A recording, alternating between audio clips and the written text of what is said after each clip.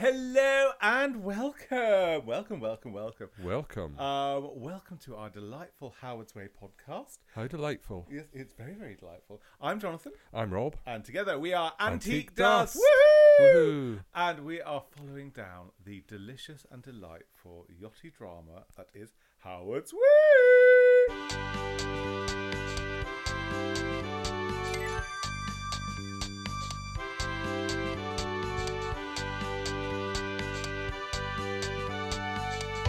This episode first broadcast on September the 13th, 1987. Gosh. Very exciting. So, IMDb, they say Frere rejects Sir Edward's offer. Gosh. Jan meets with a young design student, Anna Lee. Kate offers to listen to Polly's problems. Tom and Jack are disappointed by the verdict rendered by the coroner's court. Jan and Tom must decide whether or not to continue with divorce proceedings. Polly bristles when Gerald is forced to cancel another dinner. Bill tempts Jack back to the bottle. Amanda plays another joke on Leo. Tom wants to know if his relationship with Avril is over. Gerald declines to share his problems with Polly. Jan doesn't get what she wants from Ken. Sarah and Ken plan an assignation while suspicious Mark is away at a race. Tom and Jack disagree over the yard's layoffs after the bank puts a stop to their cash flow, and Frere makes a decision against the Barracuda. And there ends the episode. Yeah, so join us next week for our next episode of Reading Out from IMDb. So a lot happened in this episode. Yes. And it was quite a lot of doom and gloom. You mean it wasn't a jolly, frothy laugh a minute? No, it wasn't a comedic episode. Yeah. No, because last week it was all a little bit jolly. I mean, there was a little bit of a depressing air about things, but it was all like stiff upper lip. And this one, there's some really, really sensitive scenes. I mean, the episode starts with yet another Rolls Royce. So with Charles going and seeing his daddy at the stately pile. And we did think that Daddy really ought to try and clean up the facade of his stately pile. It's looking rather grubby. Looking very grubby. It was very. I need a power washer. Did they have power washers in the 80s? I don't recall. I don't think they did they? I imagine if they did, then it would be big kind of professional stuff. Not you wouldn't have popped out to B&Q and bought a Carver or whatever it's called. Pressure washer. I do remember sort of when they did Big Ben and the Houses of Parliament, and I think that was about 13. So that's 1986. So they must have had something. They would have had something which would have power washed. I mean, because they really did improve. Big or Ben. sandblasting. They would have sandblasters. I think if the sandblaster, lots of things that we turn a big stately pile into a big pile of dust. A big pile of dust, exactly. Antique dust. Antique dust. See what I did then? On brand. See what I did. Yeah. So it's the scene between Charles and Edward, bit stiff. Just a bit. Just a bit. And actually, in a sense, to start with, I felt a little bit sorry for Sir Edward, because he seemed to be holding out an olive branch.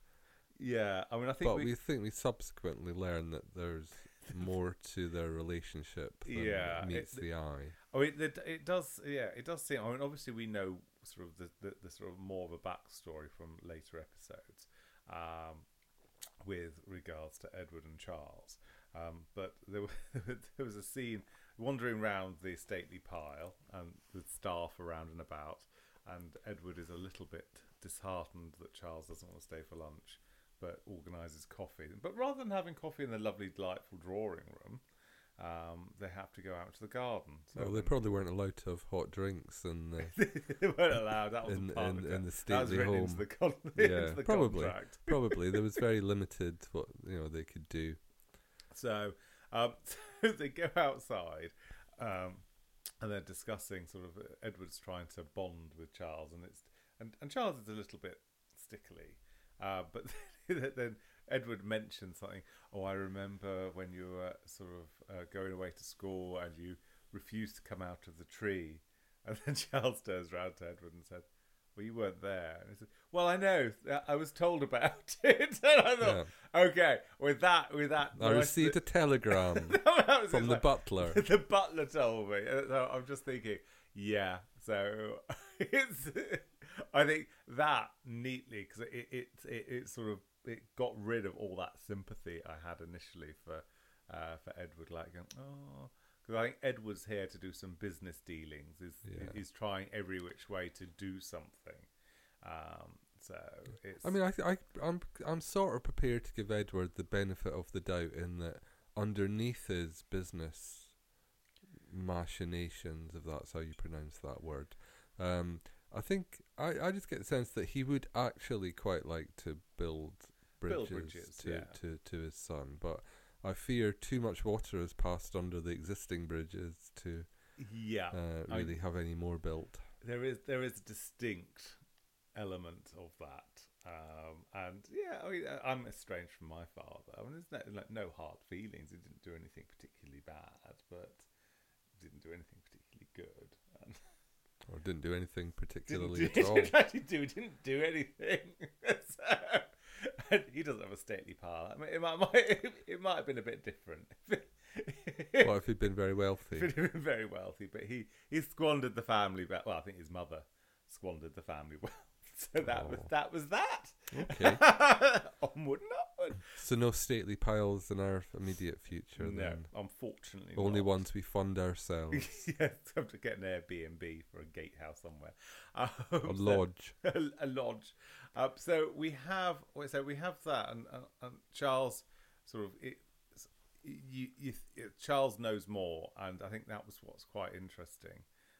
And I think it was really well scripted, because you did feel a bit sympathy for Edward, and then that was quashed when it realised that he didn't really actually have any dealings with Charles, and now it just seems a little bit convenient. So Charles' heckles are up because he thinks there's a spy in the midst from the last week's episode. So that was like, ooh. So skullduggery. So he gets skull. There's a bit of skullduggery there, and then so there's a meeting with Gerald and Averil. Now, Gerald's meant to have been Charles's right-hand man for many, many, many years, because obviously Polly had a dalliance with Charles, and Abby is Charles's sort of like daughter, but Gerald stepped up and married Polly. So Charles and Gerald have been together for some time, as in sort of employee or master and slave sort of thing. I don't think that's the nature of their relationship. Yeah, but I think Gerald would be open to it. Quite possibly. So in this week's episode, last week he was a sort of structural engineer or a mechanical engineer. Yeah, he was seemed to be project managing a big engineering project. Yeah, and this week he's qualified as a yacht builder. So he has a meeting with the lovely Averil, because poor Charles has been unavoidably detained. So he's arrived there, and it seems like it's the first time he's actually met Averil, and yet Averil worked as Charles's. Yeah. Well, PA I suppose for over it's a the year. first time they've met in the series so far. Yeah, it's the first time they've met in the series so far. However, it's not the same. It's as though it was the first time they've ever met. So it was like, scriptwriters, did you read through the bio? Sort of thing. But anyway, so Averil's there with rather a large forehead, because I think whoever did the hairstyle sort of, it seemed like one of those Playmobil or sort of Lego sort of stick-on hair thing. So, so it may have been a bit breezy outside. You're making it sound like what they call it, an Anne Coates facelift. Well, she is very much. Avril is very much an English word. So anyway, they're wandering around while workmen are stroking fiberglass bodies and things like that. And do you know what really tickled me about that scene is that the non-speaking extras were behaving as if Gerald and Avril weren't actually there at all. There was no acknowledgement. They didn't even look at them. Well, Gerald's peering at bits of fiberglass. No one is paying any attention to it, and that just made me laugh because, that's just The talent rather unrealistic. Yeah. The extras had been given very clear instructions that they were not to engage with the principals. Don't acknowledge them. Don't even look at them. It made me chuckle. That did make. At least in the Rover's Return, the non-speaking extras actually do sort of at least smile and nod as they take their pints and their hot pot. Not just Anyway. So they were talking about business bollocks and yacht building and sort of timescales and all that sort of palaver. And then we cut to Polly twirling around again. It's lots of twirling. She's buying lots of frocks. She's buying lots of frocks. And Kate said, and Polly said, "Oh, I'll have this one." And Kate said, "Well, you bought rather a lot of frocks. Are you sure you want blah blah blah blah blah?" So, what a rubbish saleswoman! Yes, you want to get her buying more, not buying less. And then she proffers advice. I think Polly is compensating. Oh, I think she's massively compensating. So, she's feeling a little bit sort of unloved and sort of abandoned. Because the thing is, if you imagine, say, Polly and Jan have been sort of quite good mates doing coffee and everything. Well, I think they're sort of frenemies, really, aren't they? Well, I think they're frenemies in later things. But then when they've been matey and going out and having lunches and doing that. But now Jan is a professional business lady, and she's not having that sort of loveliness. Yeah, poor Polly. She's trapped in that palatial house. Lavender marriage. Day after day, she never gets to leave except to go to Perry Plus. Perry Plus. Perry Plus. Perry Plus. So I thought, Kate, no, just tell her more frocks. Tell more frocks. And she wants to buy more stuff. You've got some sunglasses gathering dust behind the counter. Yeah. Sell them. Yeah. Jan's on her uppers. You can't be too picky who you sell it to. But Kate does recognise that there is a little bit of hurt in Polly. And I think she's in quite a good position to recognise that in others because she's quite hurt got it herself. Yeah. So, and then we got to another scene with Polly. Right, she's finished a pot bride. Now she's like making over the house with an interior designer with a tape measure. And I was like, okay. So, whenever I've done any styling jobs like that, it's been very rarely using a tape measure. Oh, that's 22 foot. That's quite a big lounge, though, isn't it? Or is it a sitting room? What's the difference? You lounge in one and you sit in the other. Well, I'm not sure. It's the same. I think it's the sitting room, it's the grand house, and the lounge if it's on an estate. All right, okay.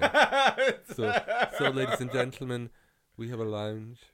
We have a lounge. We don't have a sitting room. We don't have a. Though we sit in many of our rooms, but we don't have one that's specifically designated for sitting. Just for sitting in.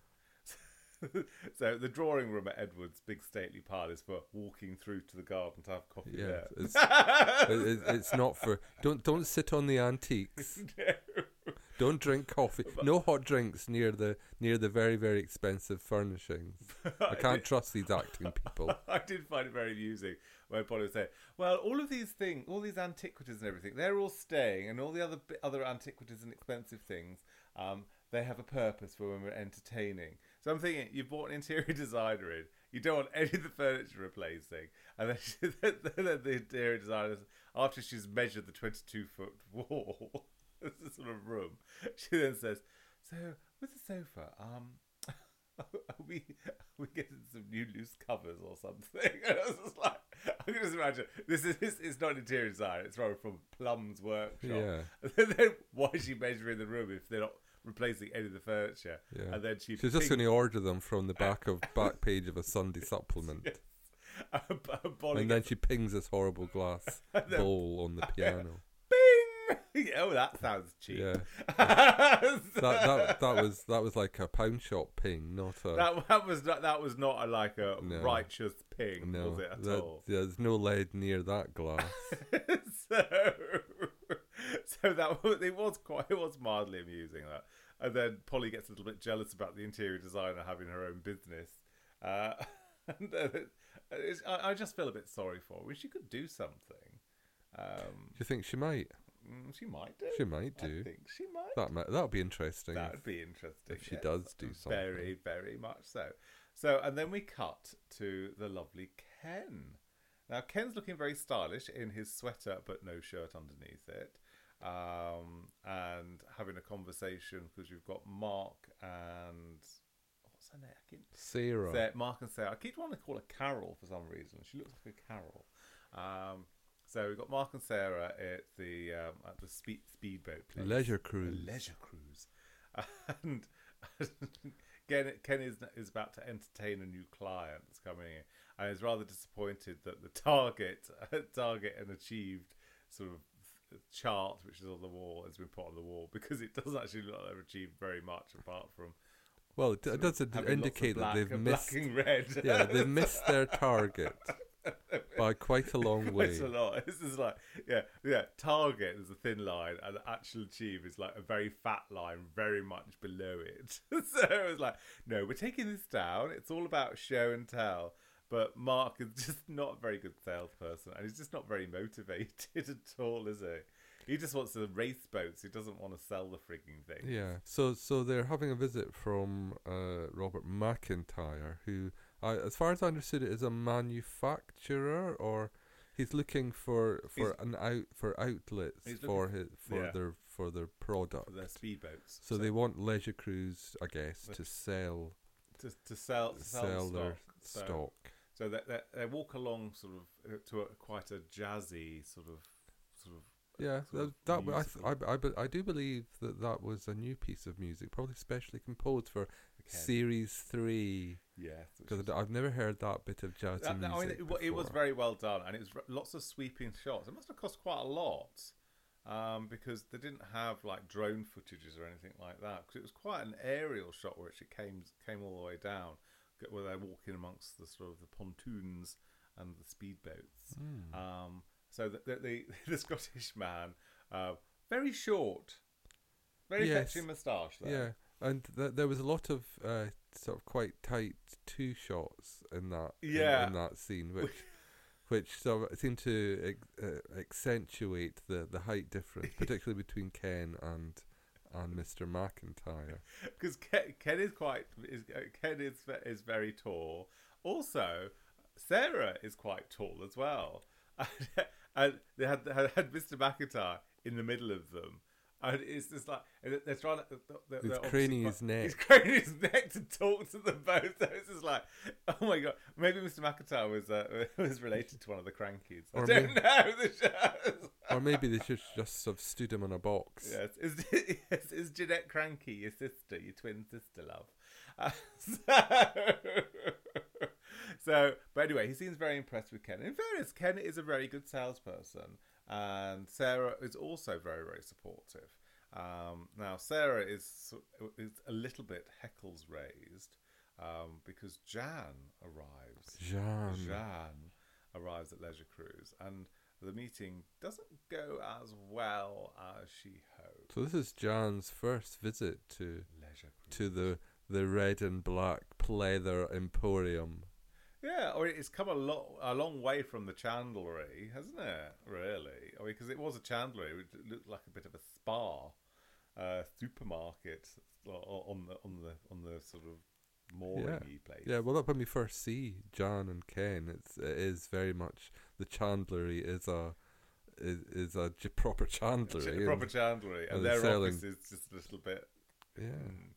So. But now it's all... So that leads me to a question, and I've probably just forgotten. So refresh my memory about where Perry Plus is, because I thought Perry Plou was Perry Plou. Perry Plou. I thought it was at the back of the chandlery. That's what I thought. That's what I thought. The thing is, we don't have any outside shots of it, and it could well be. So is Leisure Cruise in a different place? Leisure Cruise is in a different place because it's got the moorings. Because that's why. Because that was investigated in the it's such a long episode. time since we watched Series 2. I've forgotten much of the because the series details. Series 2, Ken visits Mark and Sarah. So is Leisure Cruise their premises? It was the premises they were working Right. from, because that's where the speedboats were, etc. Right. Okay. That makes sense. I'd forgotten that.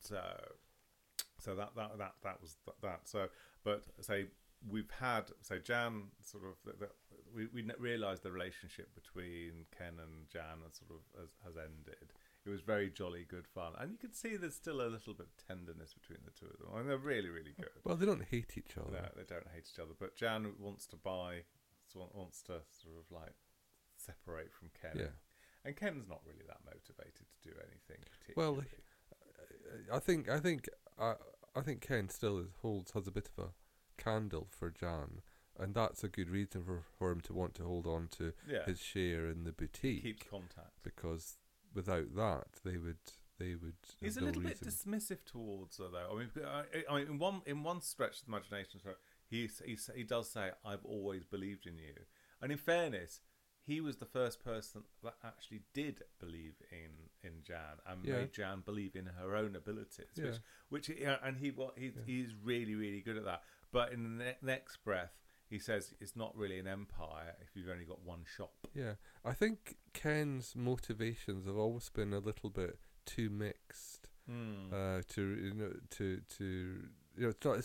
It's not clean in that it wasn't that he promoted Jan because he was rah Jan. It was all about wanting to get her into bed, and when I don't doubt I don't doubt that there's that kind of genuine regard for her business acumen. It was never entirely one or the other. It was always a bit of a murky mix of motivations for Ken. So, but I mean that's what makes it really quite delicious, because it's not just one dimensional. But Jan has now found a new designer, Anna Lee,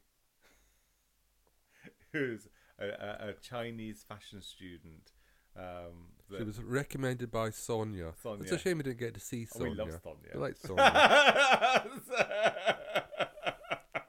Flashback slag. Yeah, she was definitely a bit ab fab. There was something about the Adinas about Sonia. We love Sonia. Anna Lee is a Chinese fashion student that's about to graduate.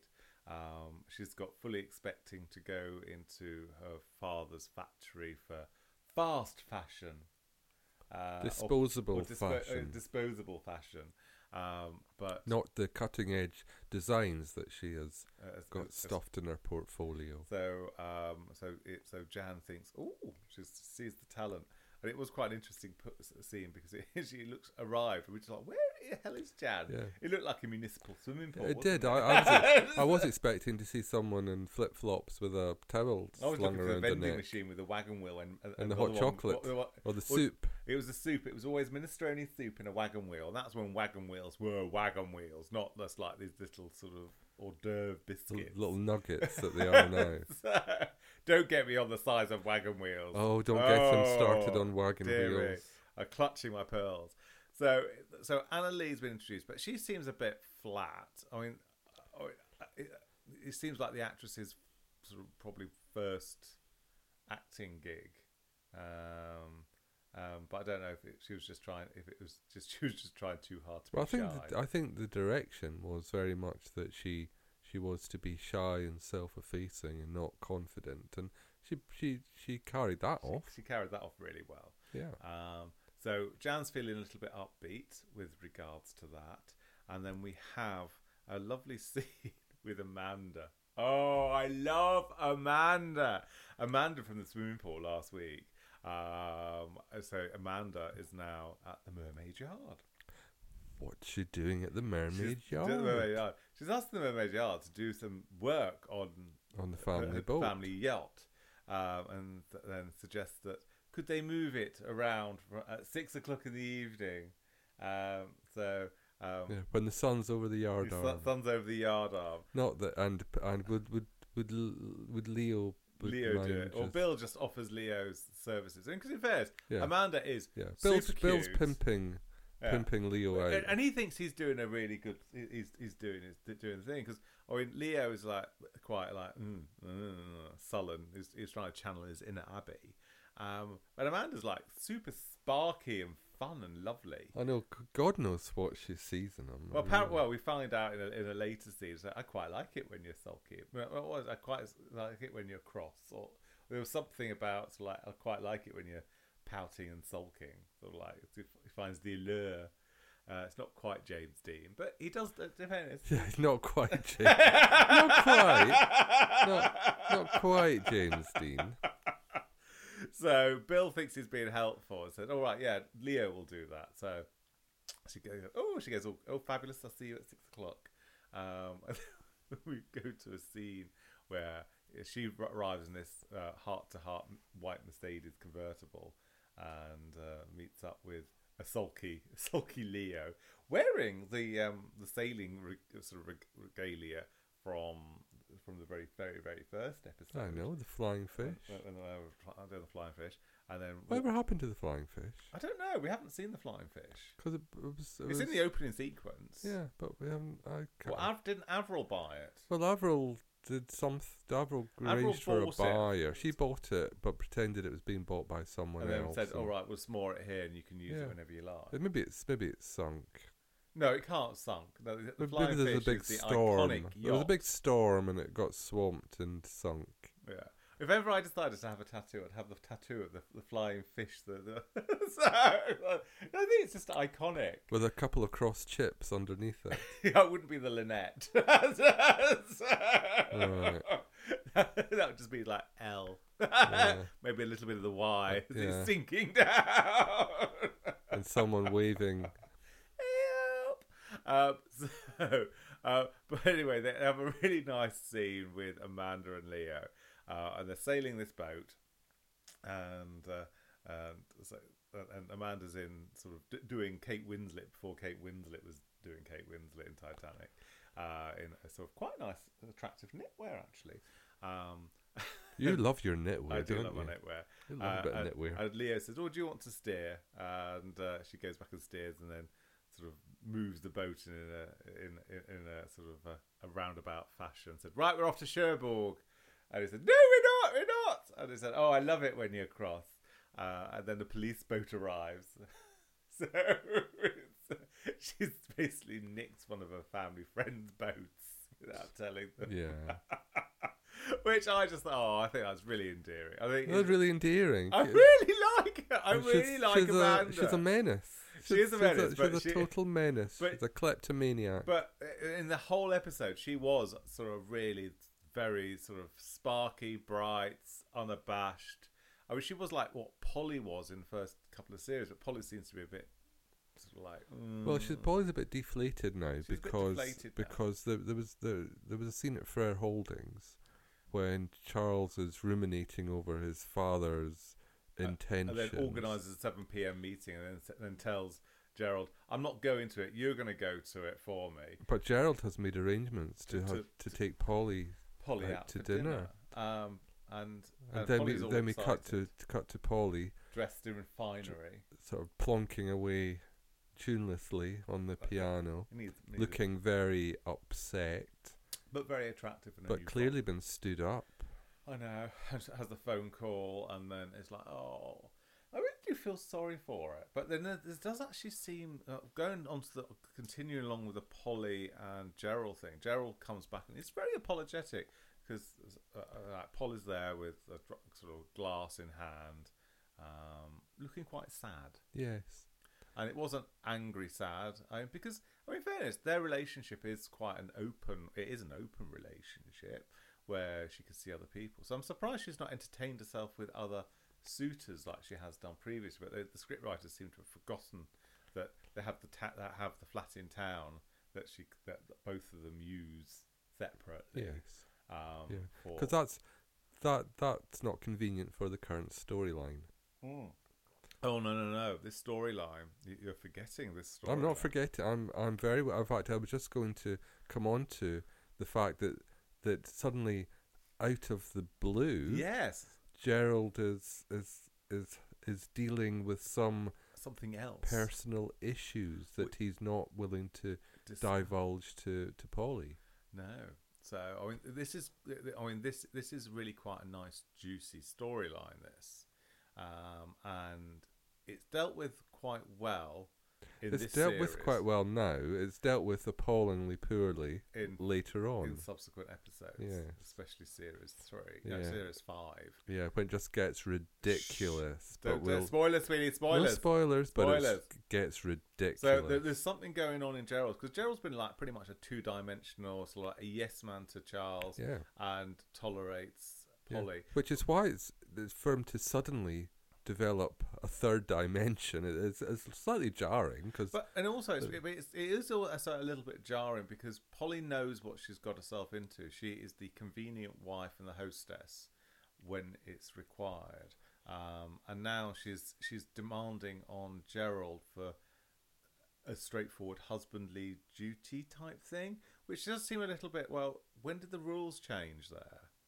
And that's the question, because in series 1 and 2 she's been very much gadding around, bit of a man-eater, quite salacious. I know she's probably feeling a little bit left out because Jan, who's like seems to be a busy mate at one point, has now moved on to other things, but she just seems to be a bit adrift, and the character doesn't seem to be as self-contained, and as rounded as it was previously, because she was all quite jolly, and keeping herself amused with her gentleman callers. Yeah, and now suddenly she's becoming all needy, which is quite cute. It's quite strange. I mean, I'm enjoying the trajectory of it. Yeah. Well, just as Gerald's becoming more rounded. Well, he's qualified in everything, so he may as well get a personality as well. Yeah. So I think possibly, as the Gerald and Polly storyline develops, then I think they have to become more, better rounded. Yeah, and I think they. Because Polly was. I know you said that she was rounded previously, but I'm not sure I go along with that, because I think Polly was a little bit. She was a little bit one-dimensional, just really as Gerald was. But now that as the series is maturing, and we're getting more interesting storylines, because we didn't really have anything very interesting. Polly never really did anything interesting. She was came there on, said something salacious, then walked off. She was there as well. Actually, I think they were both foils. So Gerald was a foil to Charles, and Polly was a foil to Jan. Yeah. But now they're getting their own storyline. They have to become a bit more meaty, a bit more 3-dimensional. So I mean, that was and I really like that. And so I mean that there's no and for it. It is really interesting how that's going, and especially with no Abby being there, because we could see that Polly was a bit of a social climber with regards to sort of the potential fiancé, the father of Abby's child, that sort of thing. So she was wedging in there. So and that was quite an interesting thing. But now she doesn't seem to have anything to occupy herself with, which a bit sad. But she could also do a jigsaw. I mean, yes. She could take up crafting. She could craft it out. Yeah. Knitting. She could become a knitter. Yes. Yeah, and then they could. She could have a knitting shop. Exactly. That's where they could have wedged in the Howard's Way knit patterns. Yeah. It could have been the Polly Urquhart wool shop. Yeah. I'm sure Tartan is crying out for a good wool shop. I'm sure they are. And the Perry Plew could do the Polly originals. Amazing. Gosh, we've just rewritten a whole new storyline. Yeah. So more business. None of the sulkiness. None of the sulkiness. Yes. Moving away from the sulkiness and the lavender marriage in Trauma, we have the Jack and Tom storyline. They arrive at the court case for the coroner's verdict. So they arrive at open verdict. Yeah. So they arrive at Southampton Coroner's Court. This is the chap that's died in the sailing accident with the Lynette. Yes, the catamaran sunk, as you remember. Yeah, and so they're now having to get a marine survey done on that So it's an open verdict, which is now creating much more of a ripple effect. Which that, though, in fairness, that ripple effect, because the Mermaid Yard is losing jobs. The yacht that they created, which they're working, which Avril is building, the Barracuda. That is potentially in jeopardy. Well, it's very much in jeopardy. So that's the cliffhanger episode. That's the cliffhanger on this, with Charles rewording, say we're going to withdraw because of all the bad press that are to get about you, and so it's not looking good.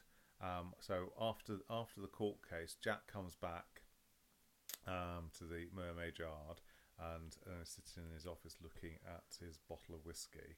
And fortuitously, Kate phones and says, "You're not going to have a whiskey bottle." And he says, "No, I'm sober and everything," and puts the whiskey bottle away. But it was quite an emotive episode. And he puts it back into the filing cabinet. The filing cabinet's strangely very empty. Well, I suppose they haven't got any business. Well, yes, it's indicative of the lack of business, isn't it? Then Bill offers to take him to the Jolly Sailor for a jar, and consequently, sort of Jack falls off the wagon with Bill. But after the coroner's verdict, there was a lovely scene with Tom and Jeanne in the Indian restaurant. So Tom is there with his tankard of lager. Yeah. And Jan arrives after meeting up with Anna Lee. Speaking of Anna Lee, there was a TV show called Anna Lee, I'm sure, about a detective, and it had that bald Yorkshire guy in it that was in Kes, who's the gym teacher in Kes, as the gay landlord. She had a Triumph Herald convertible. I don't know how but she was called Anna Lee. I quite liked it. It went for one series. It was quite jolly.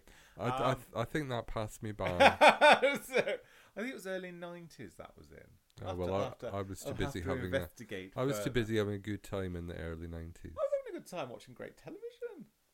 You can watch great television and have a good time at the same time, or you can have a good time while watching great television. It depends what your definition of a good time is. Not on a podcast, really.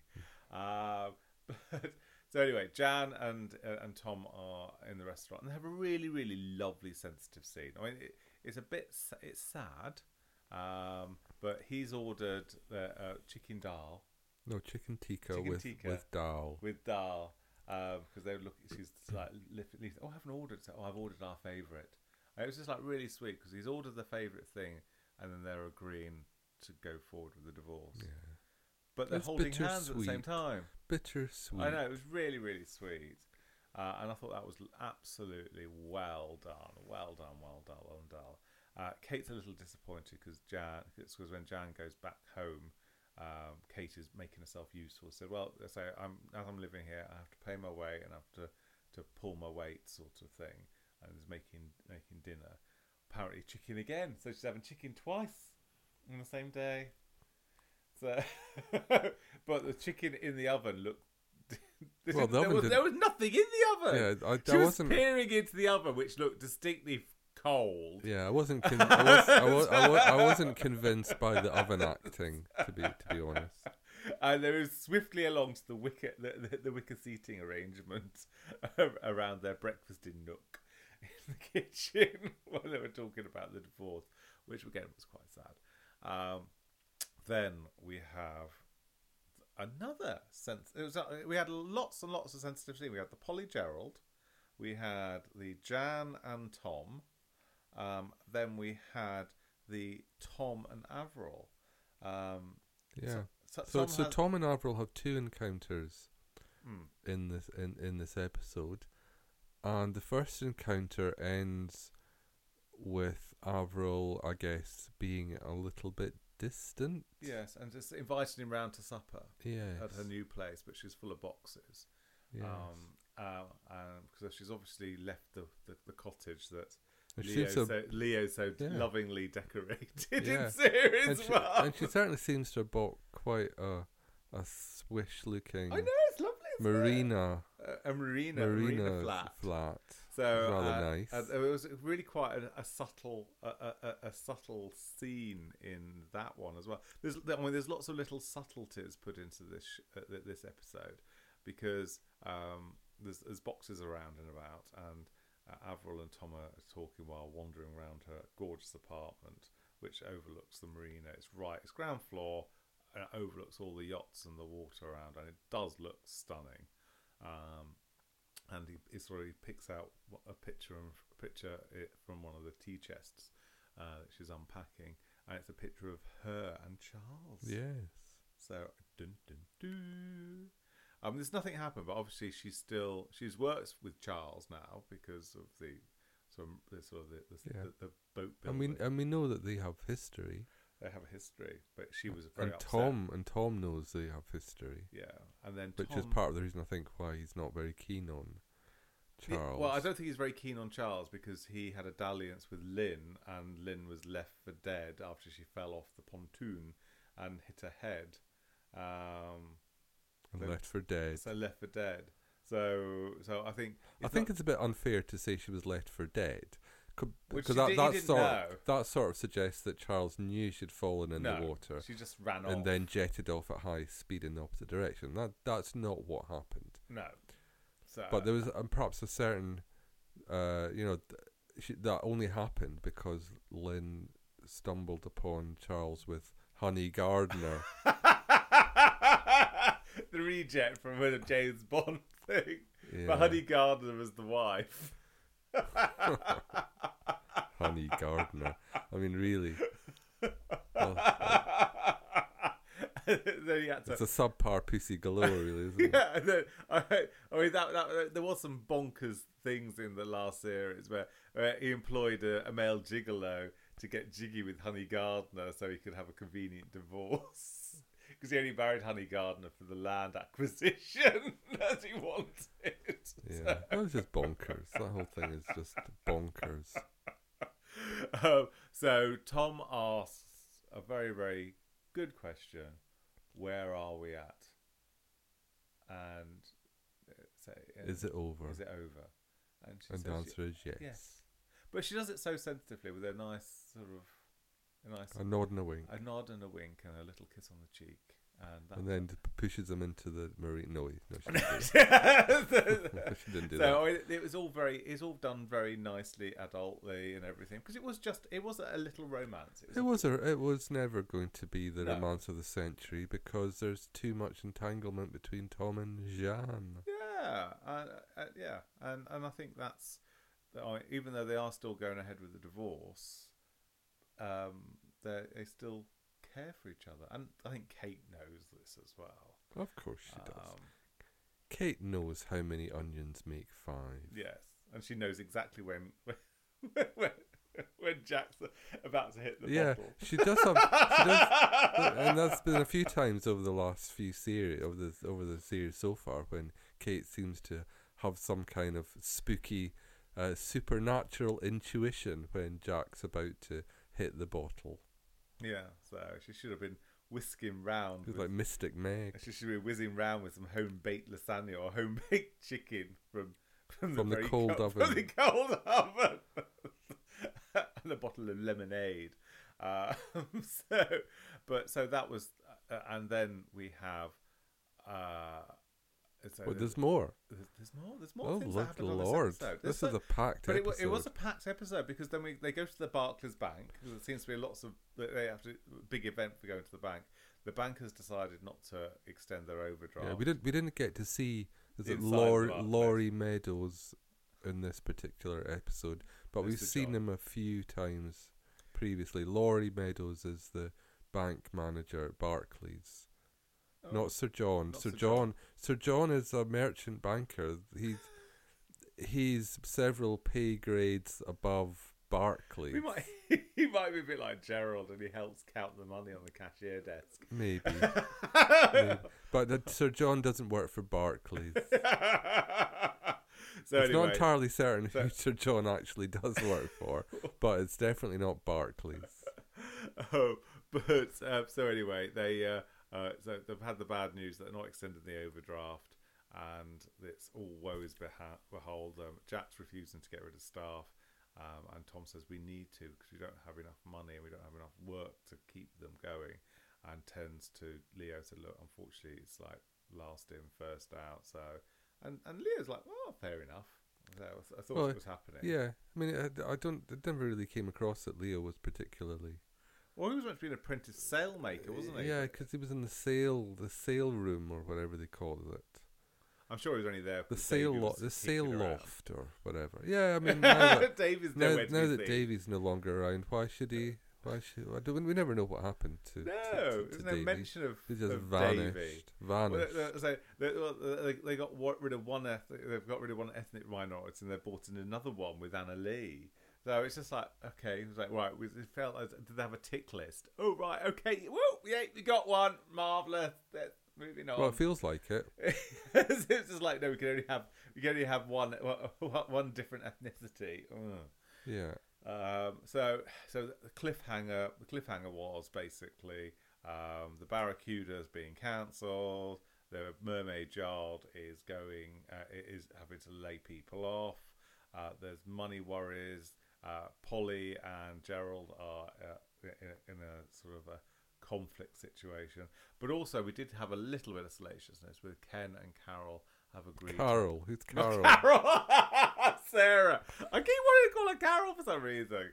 Carol / Sarah. I have agreed to have a little assignation. That's only because Sarah got jealous because Jan arrived. So when Mark is off doing a speedboat rally thing, they're going to have a little bit of adult time together. Ooh. So and then it all ended with the really nice jazzy. Yeah. Bit of jazziness. Yes. So anyway, we have more exciting news to be imparted soon. I'm due to get my Howard's Way T-shirt. More antique dust merch. Oh my god! More merch, as well as the mugs. As well as our lovely mugs, which is an expanding Have you created range. the Leisure Cruise one yet? No. Careful. Jonathan just fell to the floor in shock. Shocked that Leisure Cruise mug's not available yet. But no, so we're having our first print run of our T-shirt. Yeah. So there's a range of T-shirts available in a variety of colours. Check out our Antique Dust website, antiquedust.co.uk /shop. It's not quite Perry Blue, but it's nearly there. So we might rebrand it as Perry Plus Marine Boutique. No, we're not going to do that because we'll probably branch out into other TV shows. Yes. In due course. I am feeling the draw towards All Creatures Great and Small, but not. So we have got the box set of the old series, but I really love the new series so much. So we may well say we have been discussing and batting over ideas of doing an episode by episode guide of All Creatures Great and Small, but our all-time favourite is always going to be Howard's Way. Woo! So, dear listeners, you can find us on all social media platforms at Antique Dust. Inboxes, please share the podcast. We seem to be getting quite a lot of listeners for this. Yeah, God knows why. I mean, there's lots of crazy people out there. So we're not doing the tweet along anymore because it's very time consuming. It really dips into our time for drinking. Yeah. Because we do live in Cheshire and it's just like a wash with gin and gorgeous, lovely delights and wine merchants and stuff. So in the meantime, dear listeners, it's farewell from me, Jonathan. And it's goodbye from me, Rob. Bye-bye. Bye.